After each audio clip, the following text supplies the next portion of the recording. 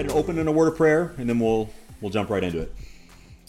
Father God, thank you so much for tonight. Thank you, Jesus, for this opportunity. Thank you, Lord, for all that we're doing, all that we've learned through this book, an amazing book of encouragement.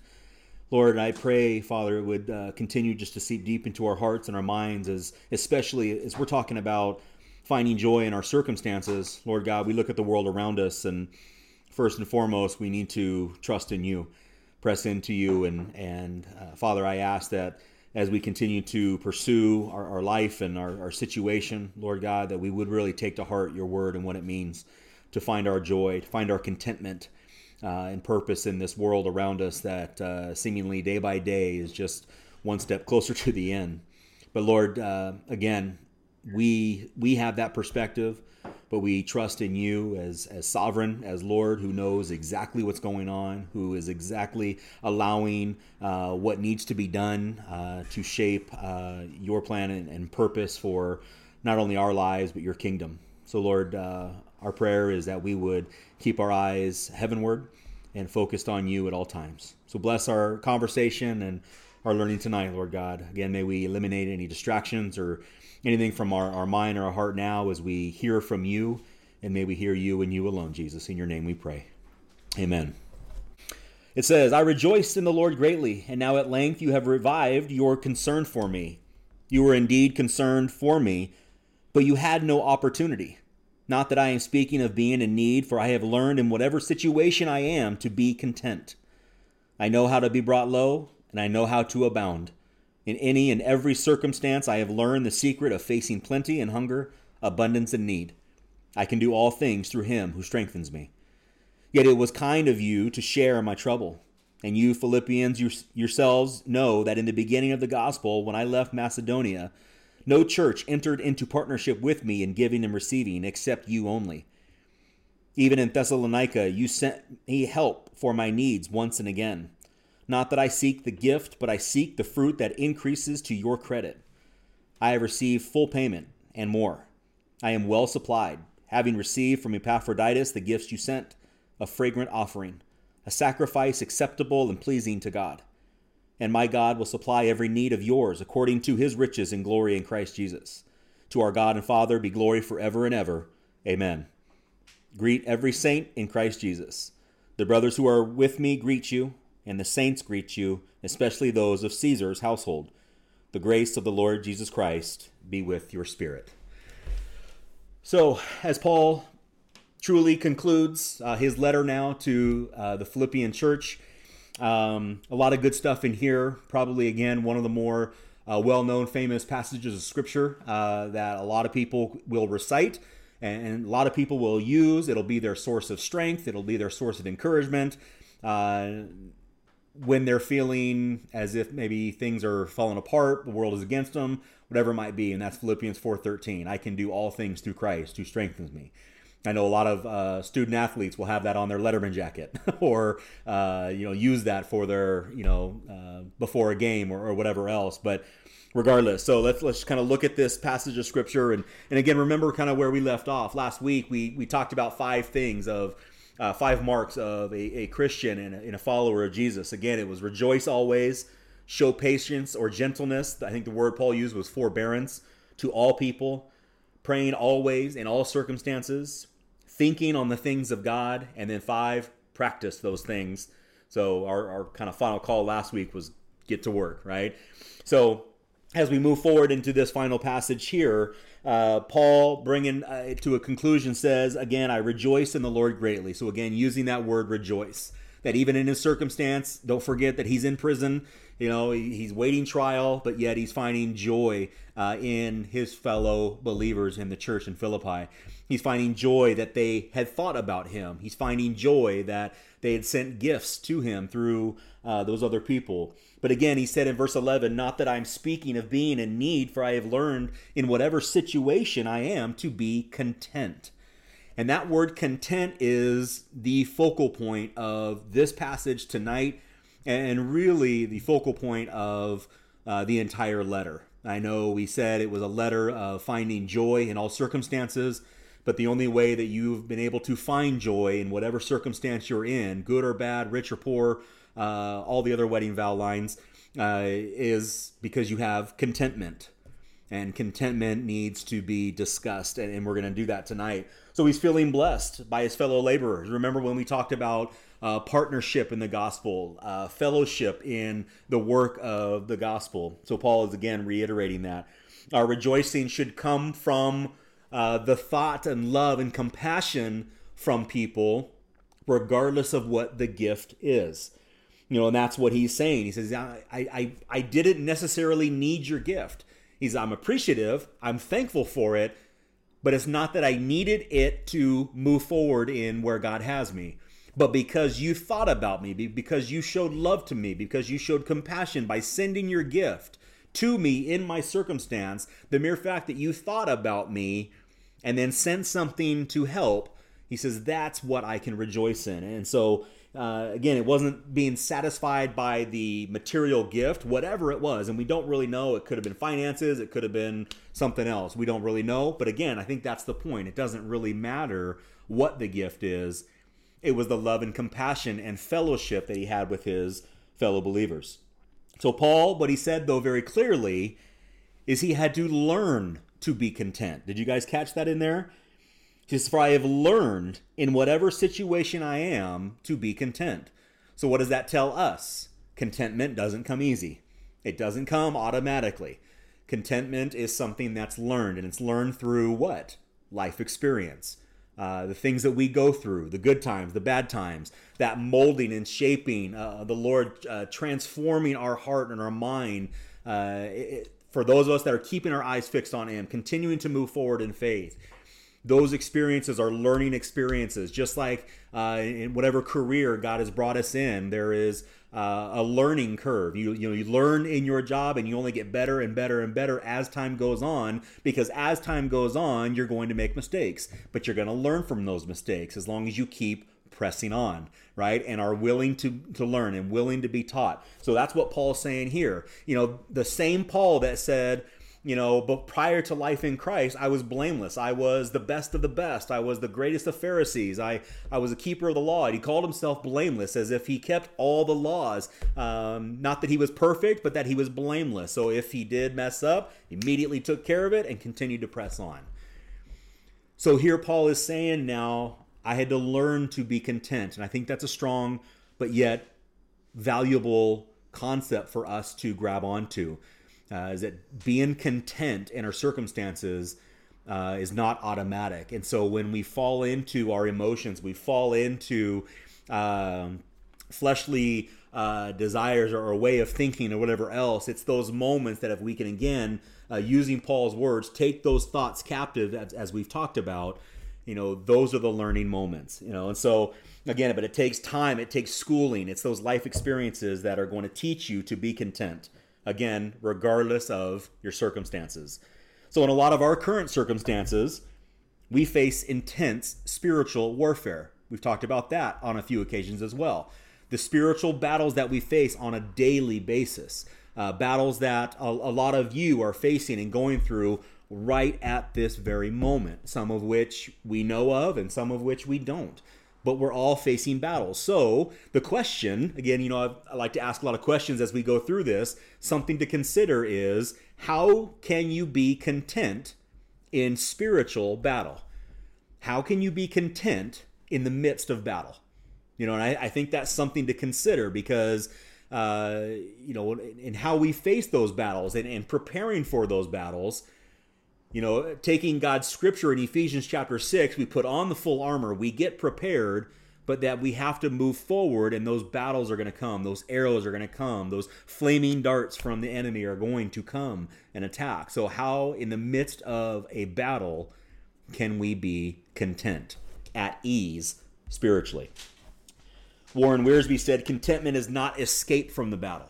And I think that's important to understand. We don't be content by removing ourselves from the unfortunate circumstances. We can try, and we've probably done that. We've run, we've hidden, we've changed things so we're a little more comfortable. But what he's saying is, contentment doesn't mean removing yourself from the battle. It's rather an abiding peace and confidence in the midst of battle. And I think that was a powerful word. A few scriptures actually that speak to this. 2 Corinthians chapter 9, verse 8. I'm going to read it from the New Living Translation. 2 Corinthians 9:8. And God will generously provide all you need. Then you will always have everything you need and plenty left over to share with others. So in the midst of going through life, God is going to provide everything you, keyword, need. Not, I think another commentator said, not what you greed, but what you need. Again, we want a lot of things. We desire a lot of things, but he's going to supply everything we need. And that's not always going to look exactly as we expect. Let me give you another verse. Hebrews chapter 13, verse 5. It says, keep your life free from the love of money and be content with what you have. For he has said, I will never leave you nor forsake you. So when we look at that concept of money, that's a material possession. Financial possessions, physical possessions, whatever it is, we replace money with whatever material thing that we have. Don't be content in that, because God will never leave us or forsake us. So what is he saying? Because God is there, because God is in us, in that we can be content. We could have nothing, literally nothing, and we should be able to find contentment. And that's what it says in 1 John 4:4. He who is in you is greater than he who is in the world. I'll say that again. 1 John 4:4. He that is in you is greater than he who is in the world. So again, just three things that we've got to grasp a hold of. That our knowledge and understanding of who Jesus is, who the Holy Spirit is, and the fact that they take up residence within us. All else is for naught. Because we have Christ, we have everything. That's the big point. That's what that's what he came to understand through his life, and what he's trying to convey now in this final word to the church in Philippi is, if we have Christ, we have everything. So in verse 12, he says, so if we understand this, then he who is in us and what we have gained spiritually, nothing we could ever gain in this world should bring us any sense of deep satisfaction. So let me clarify. Will the things of this world bring us satisfaction? Yes, of course they will. But not deep satisfaction. Again, it's that conversation we had of the difference between happiness and joy, right? So the things of this world will provide quick, momentary pleasure, momentary satisfaction, but then it fades away. Because if we put our trust in those things, they're not going to provide for us. If we put our trust and hope in Jesus, because he never leaves us, never forsakes us, we have everything that we need. Interesting passage of scripture I came across in regards to this. Paul is talking about being content. So regardless of your circumstance, if you're on the higher level of the echelon of economic status, or you're on the lower end and have absolutely nothing. And I've been in the midst of people who are on either side of the spectrum. I've sat in homes of the, what we might call the extremely wealthy, and seen all the things they had. And then I've also sat in homes and with people, or literally on the street, who had absolutely nothing. And there is a strong, obviously, difference between the two, but I've also found similarities between the two. And that's what's interesting. Proverbs chapter 30, verses 8 and 9 says, give me neither poverty nor riches. So give me neither poverty nor riches. Give me just enough to satisfy my needs. For if I grow rich, I may deny you and say, who is the Lord? And if I am too poor, I may steal and thus insult God's holy name. So people pine for wealth. People pine for the material gain, the riches, etc., because they think they're going to find comfort and contentment and joy in those things. But the reality is, when you get so comfortable, you drop your guard. If you have everything the world could give you, you're still going to say, then I don't need anything else. I don't need God. I don't need anything that he can give me because I have it now. I have it here. So there's a lack of depth to the spiritual when you have a lot of things of this world. But on the reverse side of it, if you have nothing, materially nothing, you're literally homeless, or like I said, I've sat in homes, I've been on mission trips to third world countries, and the people call, literally, even in country, there's a town called Dangriga, Belize.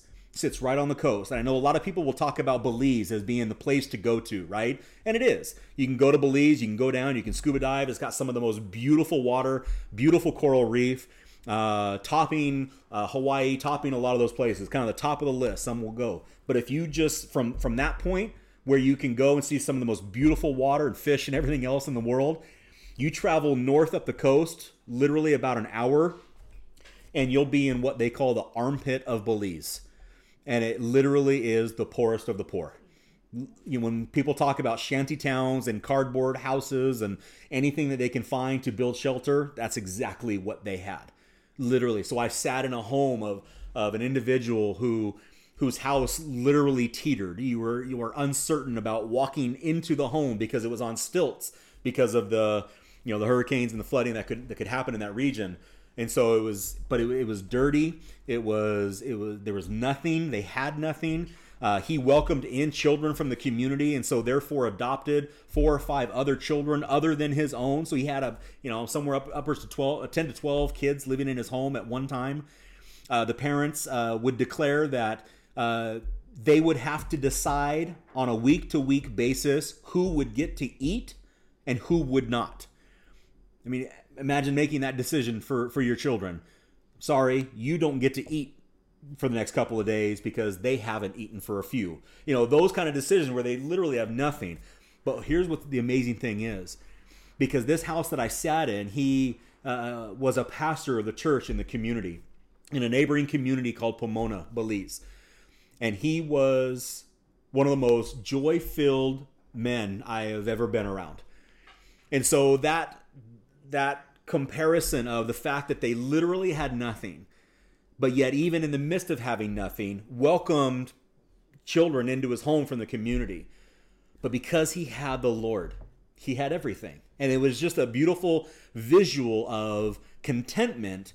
And, I've been other places. A couple summers ago, I was in Africa. So again, seeing another aspect of the poorest of the poor in Zambia, Africa. And you actually ask and wonder, do these people fully understand how impoverished they are? And the answer is very clearly, yes, they do. And it's amazing. But yet the joy that exudes, knowing they're some of the most impoverished people on the planet, are still filled with the joy because they have Jesus Christ. And so it's just an amazing thing. When you find contentment in Jesus, you have everything. And I've seen it with my own eyes. So again, both the material, the wealth, the poverty, either side, they're going to have their pitfalls. Again, if we rely on them. So again, this is not a word from the Lord to say you should not have things. Again, I hope that's clear. Having things is not the problem. Making those things a priority in your life, worshiping those things, putting them in front of your relationship with Jesus, that's the problem, right? So let's move on. Verse 13, the verse of verses, right? I can do all things through Christ who strengthens me. So where does our contentment come from? What have we been talking about thus far? The strength of our independence comes from our level of dependence on Christ. So how independent we can be of the things within society is going to come from our level and depth of dependence and how strongly we hold on to Jesus. And then in like fashion, our self-sufficiency, which is really, when you look at the meaning of the word contentment, it means self-sufficiency, right? So our self-sufficiency is going to come from the one who is all-sufficient. If we have that perspective, if that's what we're looking for. So our example is Jesus Christ. Back in chapter 2, we talked about his level of humility and what he did, right? By giving up his heavenly glory, heavenly riches, the throne of thrones, right? And he came down and humbled himself and became the lowest of the low of society, a carpenter's son.